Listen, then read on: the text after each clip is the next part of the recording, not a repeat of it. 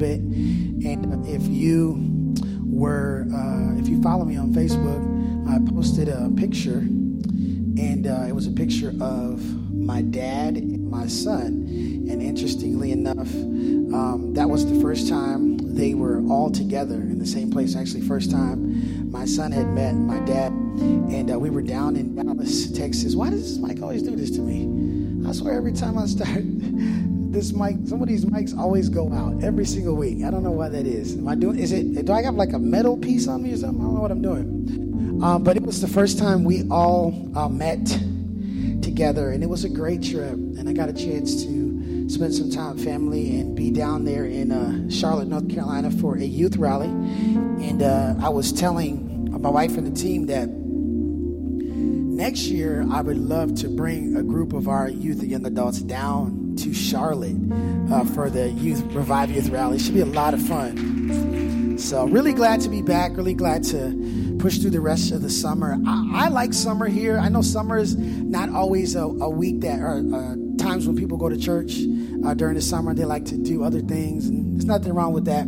I tend to like the summer. I tend to love to be out in the community, and I am looking forward to what's going to happen in the fall. So over the next couple of weeks, you'll hear me talk a little bit more about the fall launch. And here's really, if I could just cast a vision for you, what we are praying for. So you see these cloth seats, we have 100 of them.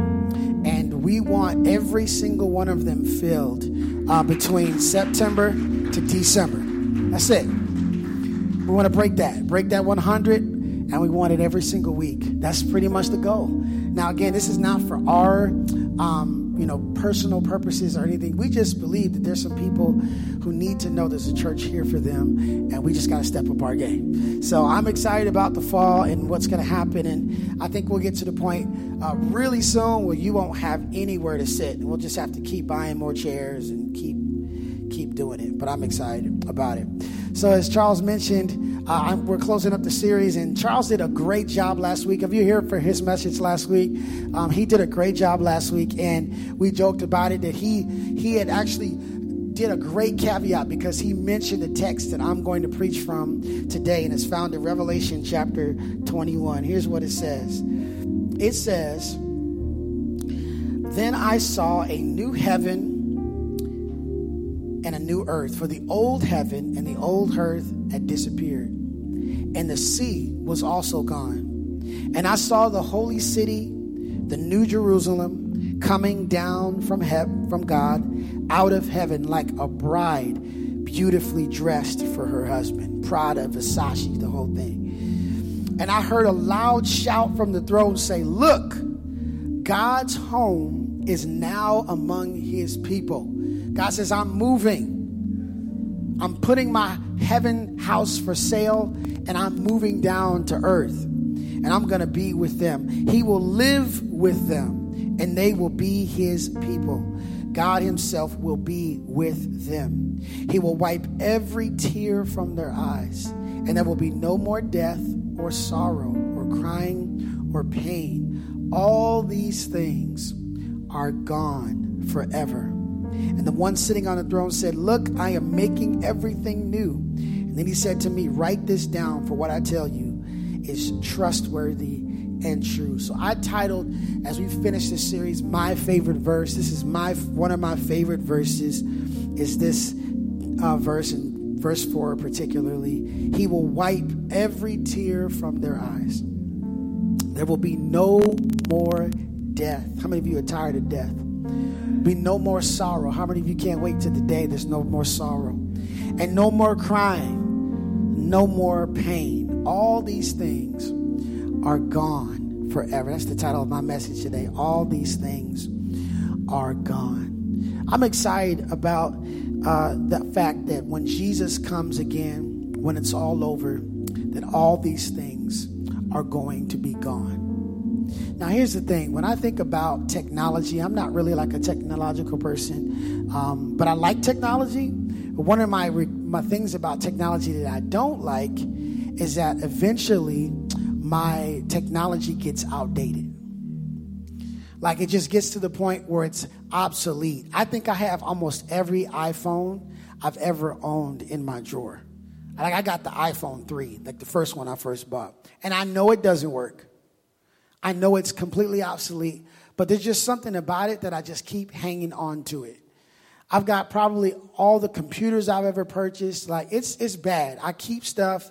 I don't mean to keep it, but I just do. I'm not the kind of person that wants a new phone right away because I get attached to stuff. You see this, even this one right here, like this iPad is completely cracked. And I'm just cutting my finger. I have no fingernails, no fingertips anymore because of this button is cracked. But I can't let it go because I'm upset with the fact that this is going to be obsolete. You may not know this, but in a lot of ways, I share a lot in common with our brother, Elder Simeon Francis, in that I'm old school. I'm old school about some stuff, Elder. I'm not really too excited about cars that drive by themselves. I'm not too much excited about every little thing that's happening. I realize that Amazon is taking over the world, literally. We were on the runway both times, going to Dallas, coming back, and there were just as many prime planes as there were regular planes.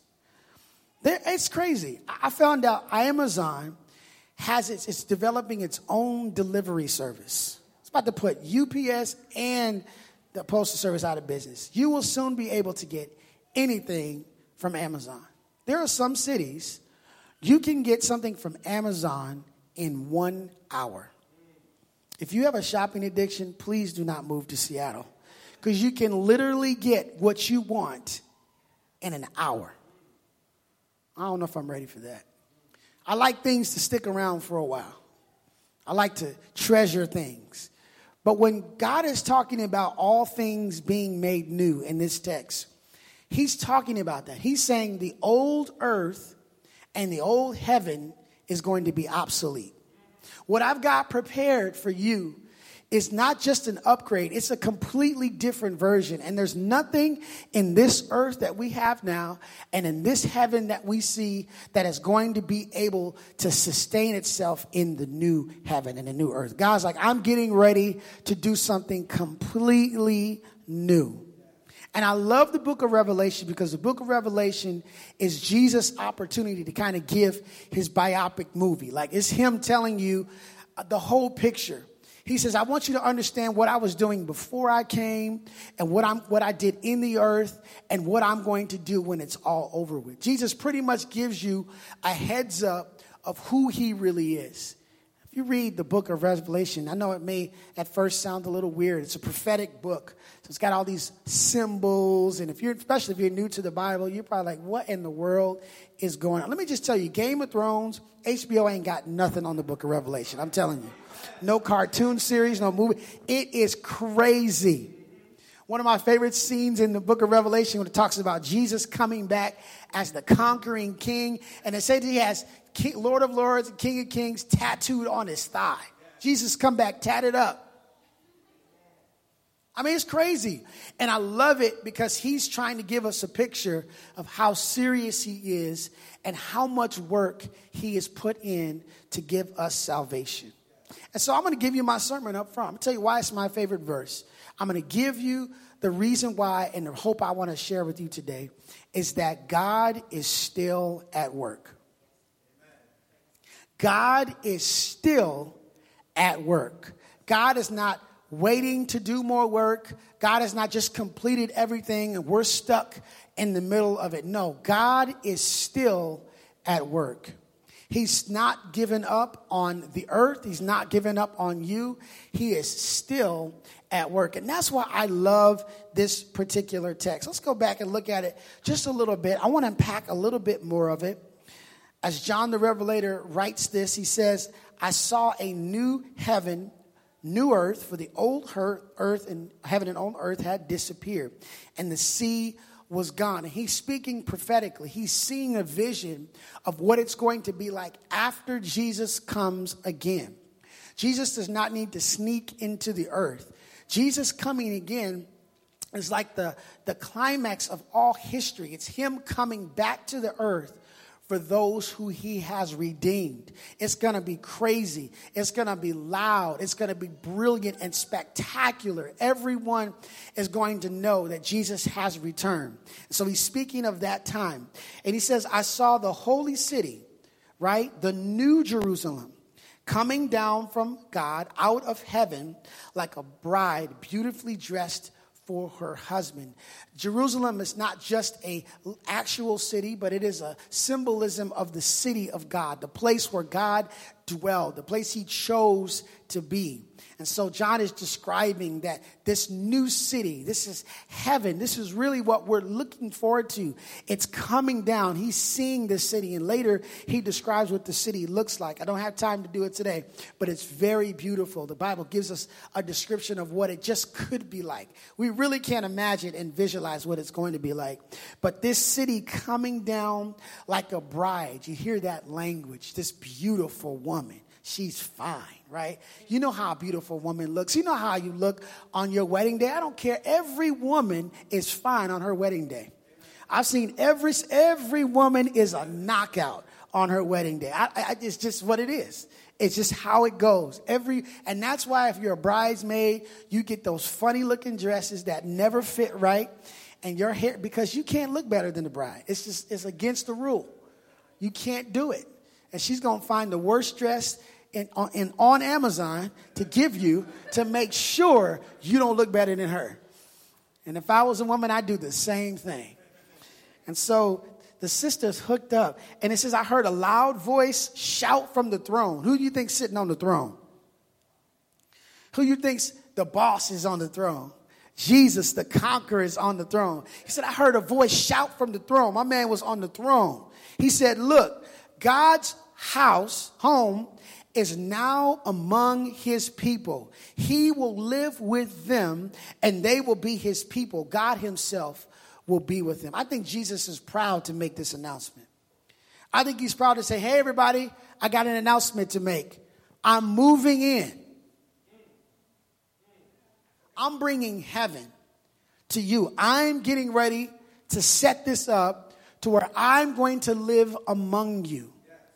I don't want to live separate from you. I want to live with you. I want to be close to you. I want to be next to you.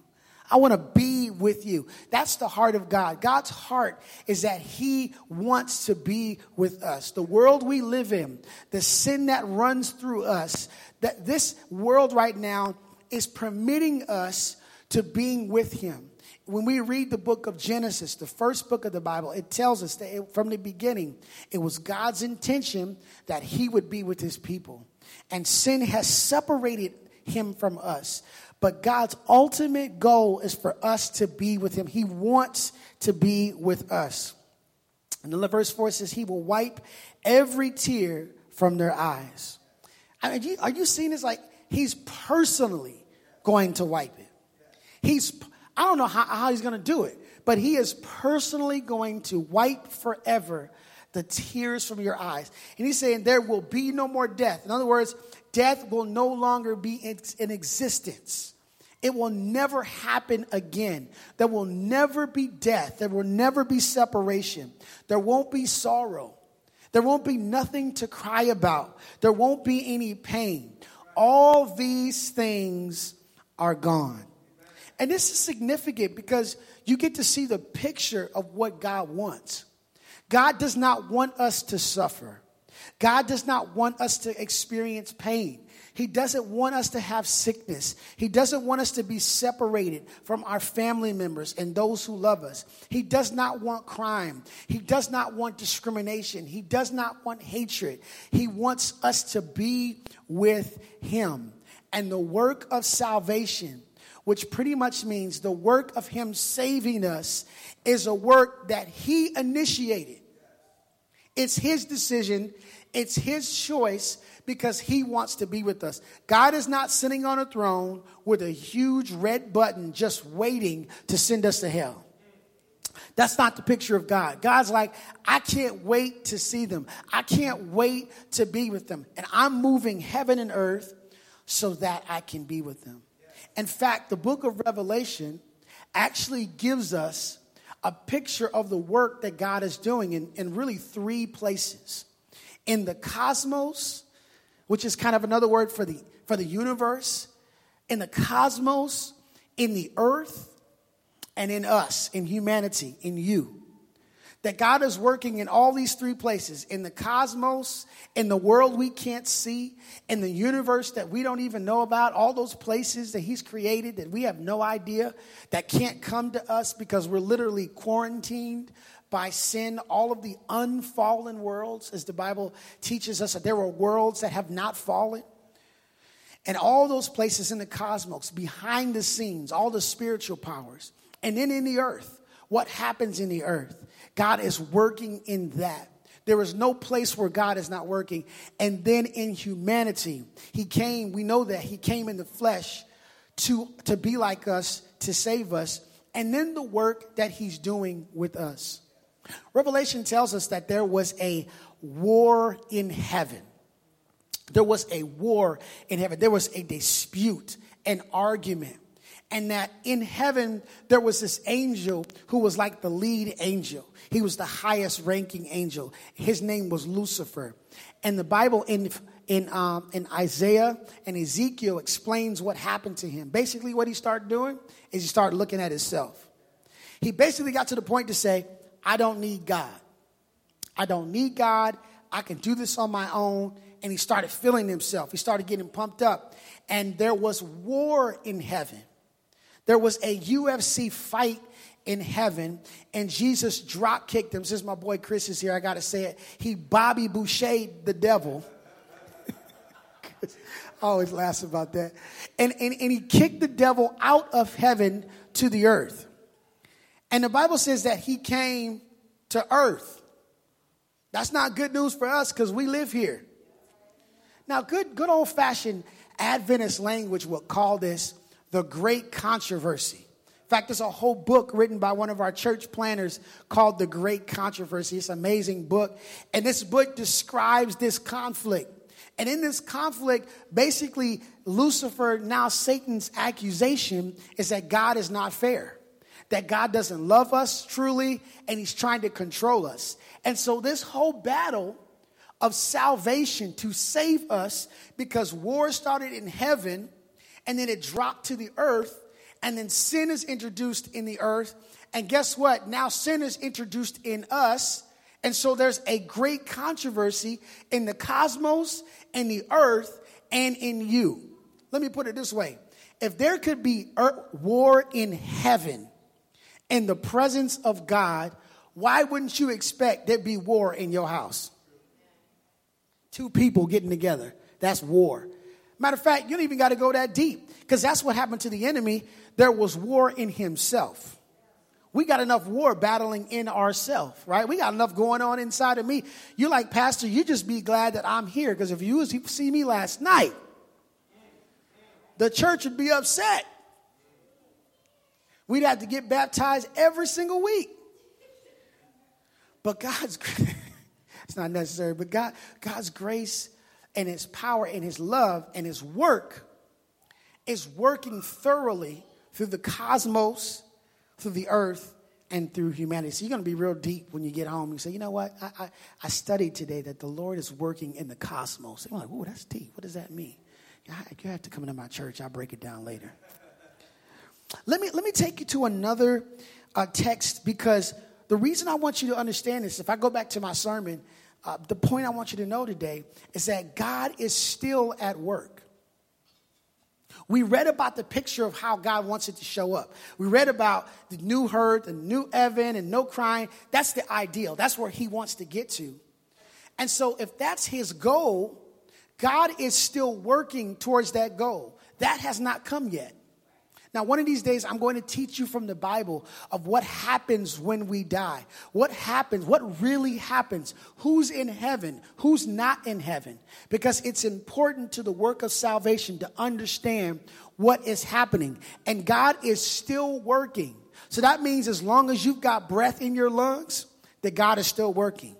That there's no situation that is out of reach of his care and his authority. So let's go check this out. This is Colossians chapter 1. And I want to break this down. This is some good theology, right? I want to build this picture for you, some understanding for who Jesus is and what he means. So let's read this. This is Colossians, a New Testament book, chapter 1. Here's what it says. Verse 15. Christ is the visible image of the invisible God. He existed before anything was created and is supreme over all creation. Can we stop there for a second? Let's break it down. Christ is the visible image of the invisible God. Nobody, the Bible says, has seen God. Nobody's seen him. Nobody's seen God in his purest sense. But Jesus is the visible image of God. You might have heard, well, there's the God of the Old Testament and there's the God of the New Testament. Can I just tell you something? It's the same God. Amen. There's no such thing as a mean old God in the Old Testament that killed people. It's the same God in the Old Testament that kills people. It's the same God in the New Testament that kills people. It's just that Jesus is the walking, visible expression of who he is. Jesus shows us what the Father is like. And so, but the Bible's clear that he existed before anything was created. In other words, although Jesus is a son, he's not created.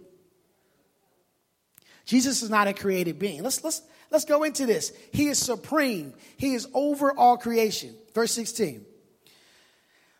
And for through him, through Jesus, God created everything in the heavenly realms, that's the cosmos, right? And on earth. He made the things we can see and the things we can't see, such as thrones, kingdoms, rulers, authorities in the unseen world. Everything was created through him and for him. So let's break that down. So Jesus, on behalf of the Godhead, Team God, whatever, the organization of God, whatever how you want to see it, Jesus, on behalf of God, is the creator of all things. And I want you to get this. He created all things, things we can see, things we can't see, things in the cosmos and things in the earth, things inside of you that you can't see, things that you don't know anything about. Jesus himself created all those things, and he created them through him and for him. All these things were not created for you. They're created for him. Now let's keep reading because it gets better. He existed before anything else. Look at this. He holds all of creation together. Every solar system, every universe, every life in every solar system in every universe, every star, everything that has life, every being, every energy source, everybody in the earth, both seen and unseen, even the devil himself, Jesus holds it all in his hand. Amen. He's holding it all together at the same time. Okay. Everything that's happened in your life since you were an infant, every opportunity, every trial, every negative thing, he is orchestrating and working it out to bring you salvation. At the same time. So he's orchestrated it and worked it out that you would be here today. He didn't decide for you, but he orchestrated that this person would invite you to church, or this person would be invited in your life, or these people would get together, and he's holding it all together. It gets better. Christ is also, he says, the head of the church. Now, he wants to make sure this is clear. And this is what the church role is. This is what our role is, which is the body, which is his body. So if Jesus is the visible image of the invisible God, his church is the body. That means we are to be the reflection of God in the earth. Right. Okay. That's another good sermon, but it's really good. He is the beginning, supreme over all who rise from the dead. So he's the first in everything. Not only is he the creator, not only is he sustaining everything, he is the first. In other words, he is the primary. He's the one in authority over everything. Makes sense. Because if he snaps his finger, it's like Thanos, for real. It's just like that, for real, like click, and it's all over. It's all over with. And nobody would know the difference. Everything in all the unseen worlds, all the universes would drop if Jesus just took his hand off it for 1 second. So let's go to the next verse. For God in all his fullness was pleased to live in Christ. So in other words, God was happy about Christ coming to the earth for us. And through him, God reconciled everything to himself. He made peace with everything in heaven and on earth by means of Christ's blood on the cross. So let's break this down. Remember, we read, God created everything, Jesus himself, in the cosmos, in the earth, everything that's breathing and living. As we talked about, there is this great controversy, right? Because sin has been introduced into the earth. There is a resistance to God's plan. There is a barrier. So what Jesus says, I'm in charge of everything I've created, but I didn't create death. I didn't create sin. And I didn't create pain. I didn't create sorrow. So check out what Jesus did. Jesus says, okay, since I'm in charge of everything I created, I'm going to come into the human experience. I'm just kind of visualizing this. I'm going to come into the human experience so that I can be in charge of death, pain, sorrow, so that nothing can keep them from me. Isn't that good? She said, okay, so I'm going to come into the earth. I'm going to take on all of the sin. I'm going to inhabit it, and I'm going to experience death. So that I can become have victory over it, so that I'm in charge of everything. So I'm going to take over what I created and what I didn't create, so I can be in charge of everything. So there's nothing that can keep. I think you understand what that means. And so Jesus says, I've made reconciliation through the cross. The cross demonstrated that I am now in charge of sin and death and the grave and sorrowing. It all has to flow through me. And I made peace with you. Jesus didn't do anything wrong. God didn't offend anybody. But God says, it's fine. I'm going to lead this, and I'm going to make reconciliation for you. 2 more verses. So this includes you who were far away from God. Listen to what God's trying to tell us today. You were his enemies. Right? We were against God. We were his enemies, separated from him by your evil thoughts and actions. But what did God do? Yet now he has reconciled you through to himself through the death of Christ in his physical body. As a result, he has brought you into his own presence, and you are holy and blameless as you stand before him without a single fault. In other words, Jesus reached down into the depths of hell and snatched you out and put you behind his back and walked to his Father, and he's looking for you, but he says, okay, it's all right, he's with me. And God's like, cool, because you're in charge of everything. He sought you out in your addiction, in your pain, in your dysfunction. He's looking for you. He's snatching you out of it. What am I trying to tell you? God is still at work. Even if you are resisting him, even if you are pushing him away, even if you are pushing people in your life that he sent to you, he's telling you, there is nothing you can do that can keep me from coming after you. I'm in charge. I'm going after you whether you like it or not. I can't control you. I can't make you decide. But every moment you wake up, I am going to be working on your behalf, on things seen and unseen. Because some of you are fighting things that you can't see. That addiction that you're struggling with, that addiction didn't just show up in you. That bitterness that you're struggling with, that insecurity, that pain, that didn't show up with you. That's a generational thing. And your parents and your grandparents can get the victory over it. And you have figured out that Jesus is in charge. And so all I got to do is invite him to come lead.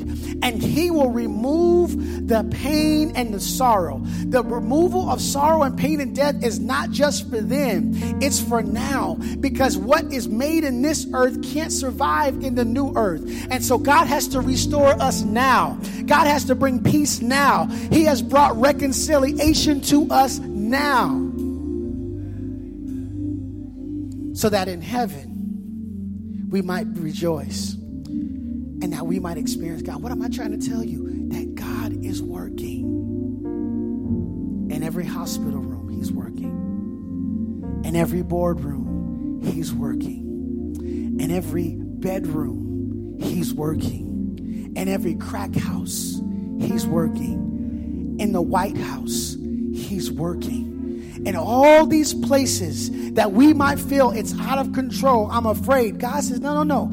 I'm in charge of this. And things that are seen and unseen. You got to trust in me that I'm working on your behalf. There is a future that I see. If you just take some time to let me show you, I'm working for a desired future. And the future is that I want you to be with me. But I want you to be a part of the body of Christ that is going out telling people the good news that God has reconciled himself to you. That God has said you are forgiven, you're healed, you're set free, you're healed, you belong to me, and that I'm in charge. He's still working. You might have given up on it. It might be too hard for you, but he's still working. I never forget when I was a little kid and I lived in Minneapolis, Minnesota as a hockey town. And we were out playing baseball. I was about 10 years old. And we didn't have a baseball. We just had a broken hockey stick. Have you ever seen a hockey stick? It's not even really round at all. It's really super long. And we had a tennis ball and a broken hockey stick. And we were going to play some baseball. So we're outside playing baseball. And, it was a little harder. We kind of got into it because it was harder to hit the ball. But where we were playing was like this long street. And every time somebody missed, man, we had to go run all the way down to get the ball. So we decided, okay, somebody's got to be a catcher, right? So we would stand behind, and if they missed it, we'd throw it to the pitcher. Well, it was my turn to catch. We all took turns, and I didn't really measure the distance very well. And so when he swung really hard, he swung this hockey stick all around, hit me right here on my brow right here. Instantly knocked out. They called for some help. They called at police, or not at police, called whatever they called. And I was at my aunt and uncle's house when this happened. Went to the doctor, and I had a concussion, a real concussion. It was really bad. I had one of those really like Looney Tunes, cartoon knots on my head. It was terrible. Now this is before like texting and all that kind of stuff. And the problem was my mom was getting her hair done. It was going to take a little while.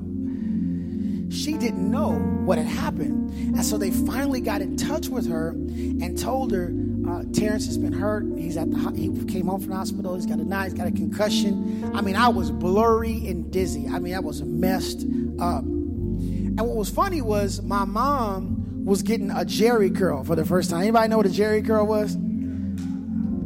Yeah, Jerry curl. Just look it up. Google Jerry curl. Not with G. J-E-R-H-I. Jerry curl. My mom was getting her hair hooked up. She was getting a Jerry curl. What's funny is my uncle had a Jerry curl too. And I'm laying on the couch waiting for my mom. And, I was tough, right? So I'm like 10, 11. I ain't trying to cry. I'm trying to be strong. I'm trying to be a man. You're like, hey, it's all right, guys. I'm good. You know how you are, guys, when you get hurt. Your legs like half hanging off. You're like, that's cool. I can go in. It's good. It's fine. Let me play one more time. So I'm laying on the couch.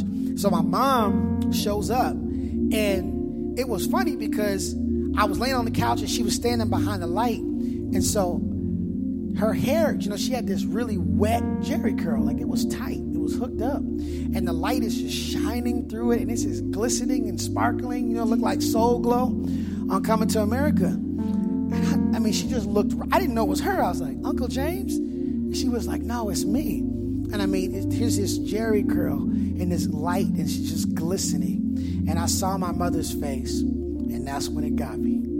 Y'all know how it is, right? You know how kids, you know how it is. And man, when I saw Mom, I swear like all the pain came back and I just started crying, screaming like a little, all the bass was gone. I didn't even have no bass, but you think you got bass when you're like 10, 11 years old. And all that was gone. And I was crying and she just hugged me and I'm just crying and crying and crying and crying. And I just wonder in Revelation 21, verse 4, when it says he will wipe all the tears from my eye. I just wonder if that's what it's going to be like. That when we actually see Jesus face to face. See, not only has no one ever seen God, right? And he's the visible image of the invisible God. The Bible's telling us that we will get to see God face to face. Okay, let me break this down again. The Bible says no one in the cosmos has ever seen God. This will be the first time the entire universe will see God face to face because he's too brilliant. He will consume you. But here in the new heaven and the new earth, we get to see him face to face. He's going to walk up to each one of us, hold us in his arms, and personally wipe the tears from our face. We get to put our arms around Jesus. We get to put our arms around Grandma.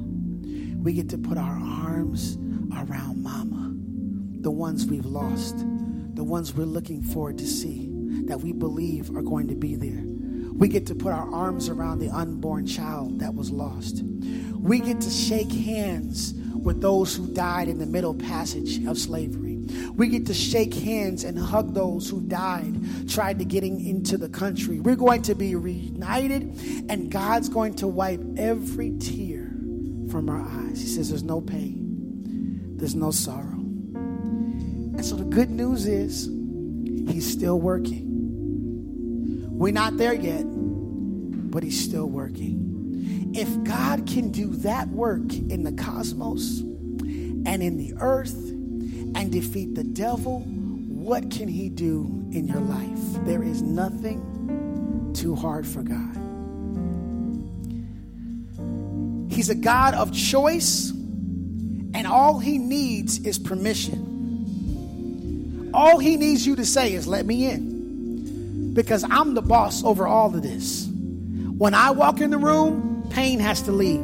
When I walk in the room, addiction needs to flee. When I walk in the room, temptation has to run. When I'm in the room, the devil has to flee, because I'm in charge of everything. I will Thanos all of this in a minute, but I'm holding back the reins of time to give my children a chance to experience my love and my grace and my salvation. There is nothing too hard for God. There is nowhere where he won't go to save you. And so all these things will be gone. Here's the good news about it. The pain that we have now, the sorrow that we have now, the disappointment that we have now, guess what? It's temporary. It's about to be outdated. It's about to be irrelevant. Do we cry? Yes. Do we experience death? Yes. Do we experience pain? But we can tell ourselves, God is working. I might experience it now, but one of these days he's going to put my arms around me and I'm never going to cry again. I'll never say goodbye again. I'll never weep over a lost one again. I'll never experience sorrow again. And so I want to pray for someone today, for you to know that God is still working in your life. He's not giving up on you. He's waiting. He's just waiting for permission. There's nothing too hard for him. I want to invite that your eyes would be closed, your heads would be bowed, for the sake of those who just want to signify a decision that they made today. And maybe you're just saying, Pastor, I just need prayer. I just need prayer. Help me walk through that decision to give God permission to lead me. I want you to believe today that he's still at work in your life, that you're not too far gone for him. You're not too much of a basket case. It's not too difficult. But God wants to work on your behalf and for your favor. And I just want to ask if there's anyone today, as our heads are bowed, our eyes are closed, that's just saying, I need special prayer. I just need God, and I want to make this invitation to my life. Would you be so bold just to raise your hand? I see your hands already up. God bless you. Man, God bless you. I see it. I want to pray for you. And I want to pray that as I pray, that you would all pray out loud for the benefit of those who maybe prayed this for the first time. Let's pray together. Say, Dear Jesus, come into my life. I accept your leadership. Forgive me for my sins. Work out your glory in me. Thank you for your salvation. Thank you for your death on the cross. I believe I'm forgiven. I'm restored. And today's a new day for me. I pray this in Jesus' name. Amen. Come on, church, let's celebrate those decisions that were made and the lives that were changed for him.